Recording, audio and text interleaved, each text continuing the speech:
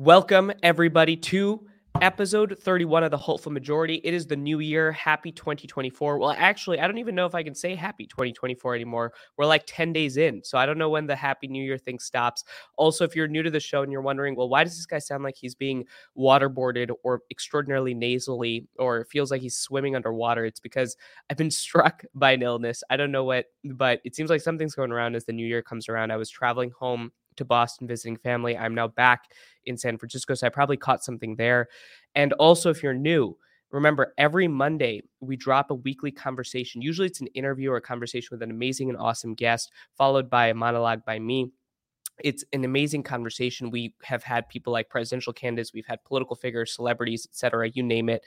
And it's really interesting to see that from Spotify, Apple, YouTube, all these different platforms that we're on, how the growth has been. And 2024 is going to be a big year. This episode is not going to be an interview or conversation because it's the first episode of the year.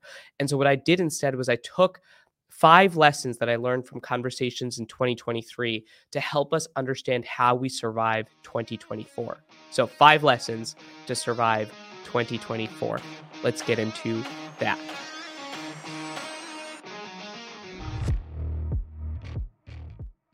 Five lessons to survive 2024. Well, before we actually get into the theme of these lessons, it's important to understand, why did we actually build the show and why is it called the Hopeful Majority? To somebody that might just be listening to this right now, they're like, the Hopeful Majority, that sounds like some kumbaya, kooky, let's all hold hands, strength group.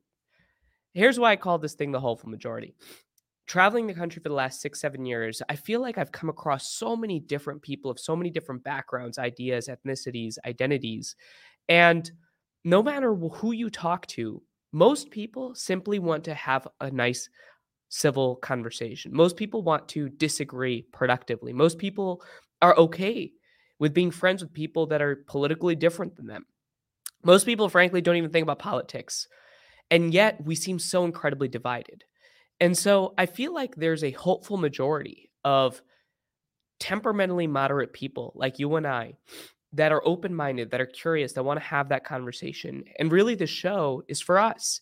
It's to elevate and build a world in which we're fighting nuance, where we're building a sense of understanding, where we are allowing people to be complex, nuanced individuals, where we fight outrage, where we try to push back against those 20-second clips, where we try to create long-form content of people that are politically indifferent and diverse. Because I think that that's actually the recipe to pull off this very ambitious democratic experiment. That's why we created the Hopeful Majority. It's to prevent what I think are the ideological extremes, the small 10% on both sides, from essentially monopolizing and ruining the conversation and ruining political discourse and democracy for the rest of us. In other words, the Hopeful Majority was created to fight that one crazy uncle and that one crazy niece who is going to ruin the entire family for the rest of us. That's why. Also, if you're on YouTube and you're watching me drink out of a red Solo cup, it's throwback to my Rogue College days. It's just water. Okay, it's water. It's because I'm sick, but I care about this and I care about you. So 5 lessons to survive 2024. And those lessons are, again, building off of that theme that there's a hopeful majority of temperamentally moderate people that want our democracy and our country to thrive and succeed. And yet we all seem to be held hostage by this temperamentally extreme group of people across the ideological spectrum who just believe in their ideological rigidity and zealotry. So 5 lessons I learned. First, we're not as divided as we think we are. Have the conversation. We're not as divided as we think we are. Have the conversation. In episode 2, I had a great conversation with Monica Guzman. In episode 8, I had a great conversation with Tom Fishman, where we talked about the fact that it's not a question of the majority of people in this country being incredibly divided and polarized. Instead, it seems like there are a few people on different ends of the spectrum that are being increasingly polarized. And what's happening is that we're only hearing those voices. And because we're only hearing these voices, we're ceding the battle space and the battleground to the most temperamentally extreme, the people that I call crazy, the people that do not want to not only have the conversation, but believe that they are right 100% of the time. And the other side is not only bad, they're evil. And as a result, when you talk to a normal person, they only hear those crazy voices. So then they associate those crazy voices with the other political side. So if I'm a Democrat, I'm on a conversation with a Republican, and a Republican asks me, what do you think of most Republicans? I'll probably say that most of them sound like some crazy doofus that I saw on some very alt-right network, because that's the only voice that's breaking through. And yet that's not the majority of Republicans. Or if you are a Republican and you ask a Democrat, or a Democrat asks a Republican, what do you think of most Democrats? They're going to say, well, there's some crazy socialist communist people that don't believe in any. No, that's not true. Most Democrats probably also want to have that conversation. So the question is not whether or not we're divided, it's whether or not we're willing to have the dialogue, whether or not we're willing to extend an olive branch to people that are different than us, whether or not we're giving people the chance to be better, whether or not we're creating a space and an open environment where we can actually see each other and to understand and empathize. Why do you believe what you believe? This might be shocking to you, but a lot of people arrive at their conclusions and their ideas because of their own life experiences, which are equally valid and legitimate, just like yours. And so I've got a fascinating proposition. What if we hear each other out? Lesson number 2. There is an outrage industrial complex, and we're all being played.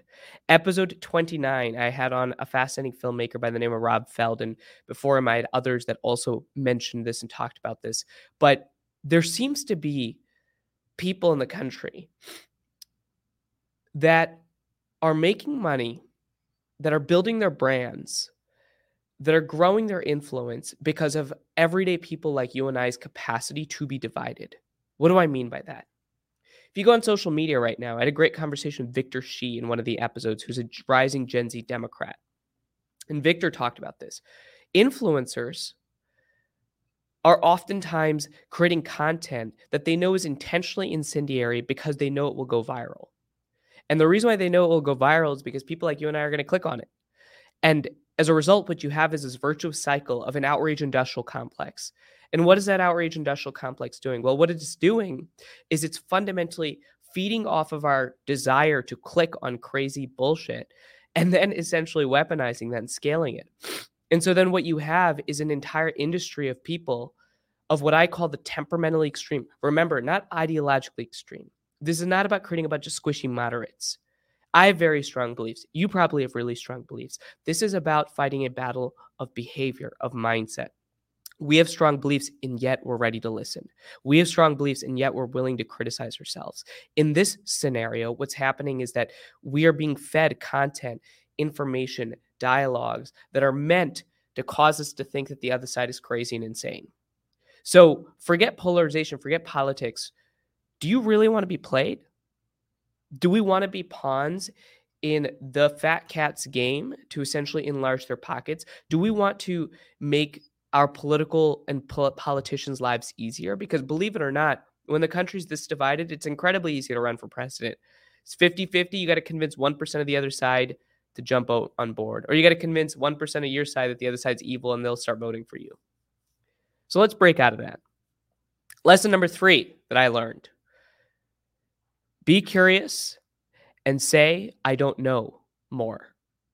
Be curious and say, I don't know more. There's 2 episodes that particularly stand in mind when I think about this lesson. The first is episode number 30, actually the last episode of 2023 with Kelly Corrigan, who's a fantastic storyteller, author, journalist, podcaster. And Kelly and I were having conversations. She wrote this book called Tell Me More. And in that book, one of the most powerful phrases that she identified was, I don't know. Why? Because when you say, I don't know, suddenly the conversation becomes much less about winning, and it becomes much more about a search for truth. There's a certain sense of vulnerability to saying, I don't know. It's almost like saying, well, let me learn a little bit from you. And in this world, especially in 2024, with rapid advances of AI, and you see a political race that is fascinatingly uncertain, and you see rapid industrial, technological, economic change happening, the world is becoming increasingly uncertain. And anybody that tells you they know exactly what's happening is either full of it or lying. They're probably a part of the outrage industrial complex. So saying I don't know more opens the door for us to learn and navigate a world that is increasingly complex. And second part of this lesson came actually from episode 25, where I had on David Gergen, who's advised 4 presidential figures from Nixon, Ford, Reagan, Clinton. Yes, he's basically, as I affectionately call him, the Dumbledore of American politics. And David told me this story about John F. Kennedy, where somebody asked, one of the aides to John F. Kennedy after JFK passed, what did JFK think was the most important virtue? And you'd think he'd say, courage, bravery. And yet, what he said was that JFK believed that the most important virtue is curiosity. He said, curiosity? Why that? That seems like, I don't know, something that people that are relatively squishy and uncertain believe in, not some trailblazing presidential figure that navigated the most controversial, dangerous times in our country's history, like the Cuban Missile Crisis. Well, the Cuban Missile Crisis comes up. David tells me the story. So during the Cuban Missile Crisis, Kennedy had 11 different advisors, most of them military generals, intelligence officials, and all of them, when the Soviets had missiles on Cuba, all of them were saying we should attack the Soviet Union. He had 11 opinions, and the majority of those opinions were saying attack, let's launch, let's escalate. Now, if President Kennedy had listened to that opinion, we might not be here today. So what did Kennedy do? Well, JFK decided to employ a virtue called curiosity, where he started questioning, he started asking, he started saying, I don't know. He brought in his brother, Robert F. Kennedy, brought in other advisors. And by the end of that crisis, they navigated a world in which they would have launched nuclear conflict. And instead, they found peace and resolution. And essentially, the Soviet Union backed off, and we backed off the brink of what I would think would be existential crisis. Be curious, stay humble. I think that's something that I will personally try to employ, especially in the conversations of the hopeful majority. Lesson number 4. Have perspective. America's only 250 years young. Have perspective. America's only 250 years young. You're like, Manu, 250 years? Dude, an average human lives like 70 to 80, maybe 90. 250 is 3 times that. And yet, you're right. If you measured the span of American ambition and empire and country and democracy from the standpoint of a human life, that's incredibly short. And yet, how small is a human life compared to the existence of societies and civilizations? Minuscule. The Chinese Empire lasted for 1,800 years. The Roman Empire lasted for around 1,200 years. Athenian democracy lasted for 400 years. The fact is that the United States at 250 years is not at the end of its experiment. It's just at the beginning. Chapter 1, maybe chapter 2, depends on how long the books are that you read. And I had a great conversation on episode 3 and 4. Episode 3 with Professor Jeremy Suri at UT Austin, where we talked about loving America, where we discussed the fact that if you look at America in not a 5-year, 10-year, or even the fact that we look at America in like 20-second timelines, or we look at our world in 30-minute Twitter threads, of course the world looks like it's going to shit. And yet if you take a step back and you adopt a 250-year perspective, what this moment looks like right now is simply a trough in a series of valleys. And the question is not whether or not we're willing to surrender to that trough, but whether or not we're willing to do what many generations before us has done, which is to step up, understand our sense of civic duty and responsibility, and own the next chapter in our country's history, in our democracy's history, in our world's history. Loving America means embracing its flaws and loving its strengths. Because when you love somebody, you understand that they have problems, and you also understand the potential and the capacity they have to show to the world. That's what love is, at least to me. So that's Professor Suri's perspective. And then I had a great conversation with Isabel Brown, who's a conservative influencer, on episode 4, where we talk about age. The founders, the average age of the founders was somewhere from 25 to 46, those that signed the Declaration of Independence. Thomas Jefferson was 33 when he was writing the Declaration of Independence. The fact is that this country was built by people that are simple, that are understanding, and that are relatively young. So have perspective. If we only look at the next election and have that in front of us, the fact is we've always seen that cycle play out. And yes, this election matters. It's important. Believe it or not, this year, 50 democracies are going to go through elections. 3.2 billion people are going to cast ballots. The world is going to change significantly at the end of this year. But guess what? There have been many global changing years in human history in the last 300, 400, 500 years. So the question is not, let's be complacent. I'm not proposing half perspective to subdue ourselves into some ignorant bliss. Instead, perspective gives us the ammunition to keep moving forward. It gives us the ability to stay motivated, to overcome that outrage industrial complex. Lesson number 5. Put aside politics, forget elections, forget democracy. Talking to people you disagree with, making friendships is good for your mental health. It's good for your mental health. I had on Seth Kaplan in episode 24, who's a professor at Johns Hopkins, and he studies battled conflict states and failed states across the world. And one of the things he brought to my attention was that Vivek Murthy, the Surgeon General of the United States in 2023, identified not diabetes, not heart disease, not even COVID, loneliness is the national epidemic. He identified our fraying civic connection, our lack of trust for each other, growing isolation, staying in our screens and not caring about anything else, not having relationships, friendships as the crisis facing our country. And I would say that that's actually the crisis facing the world because, frankly, I don't know whether or not humans are meant to live the way that they're currently living. But all that to say that the loneliness epidemic that's happening right now, the mental health crisis, I think that a lot of mental health challenges, especially at this moment, as Vivek Murthy outlines in the Surgeon General report, having conversations, listening, building relationships, creating social capital, social bonds, strong, vibrant communities, that's a key component. So forget politics. We can battle loneliness. We can battle mental health crises. This is not just a question of succumbing to where we are right now. And so with that, I want to end with a final note. I had 3 very interesting conversations in 2023 that haven't been brought up yet. One was with Andrew Yang in episode 12. Second one was with Vivek Ramaswamy in episode 17. And third one was with Marianne Williamson in episode 22. All that have been past or current presidential candidates. And Vivek is currently making a lot of waves and splashes. And I want to share something I learned not from others, but from my own conversations with them. Something that I found implicit in those conversations.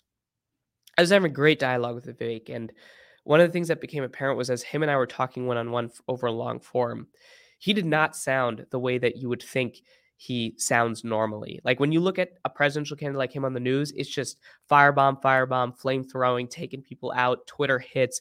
It is an absolute war zone. And yet I'm sitting down with this guy who's very accomplished, has a lot of strong ideas, and I'm just listening. I'm like, dude, you sound pretty constructive and open to changing your mind. You sound like you actually want to have a good conversation.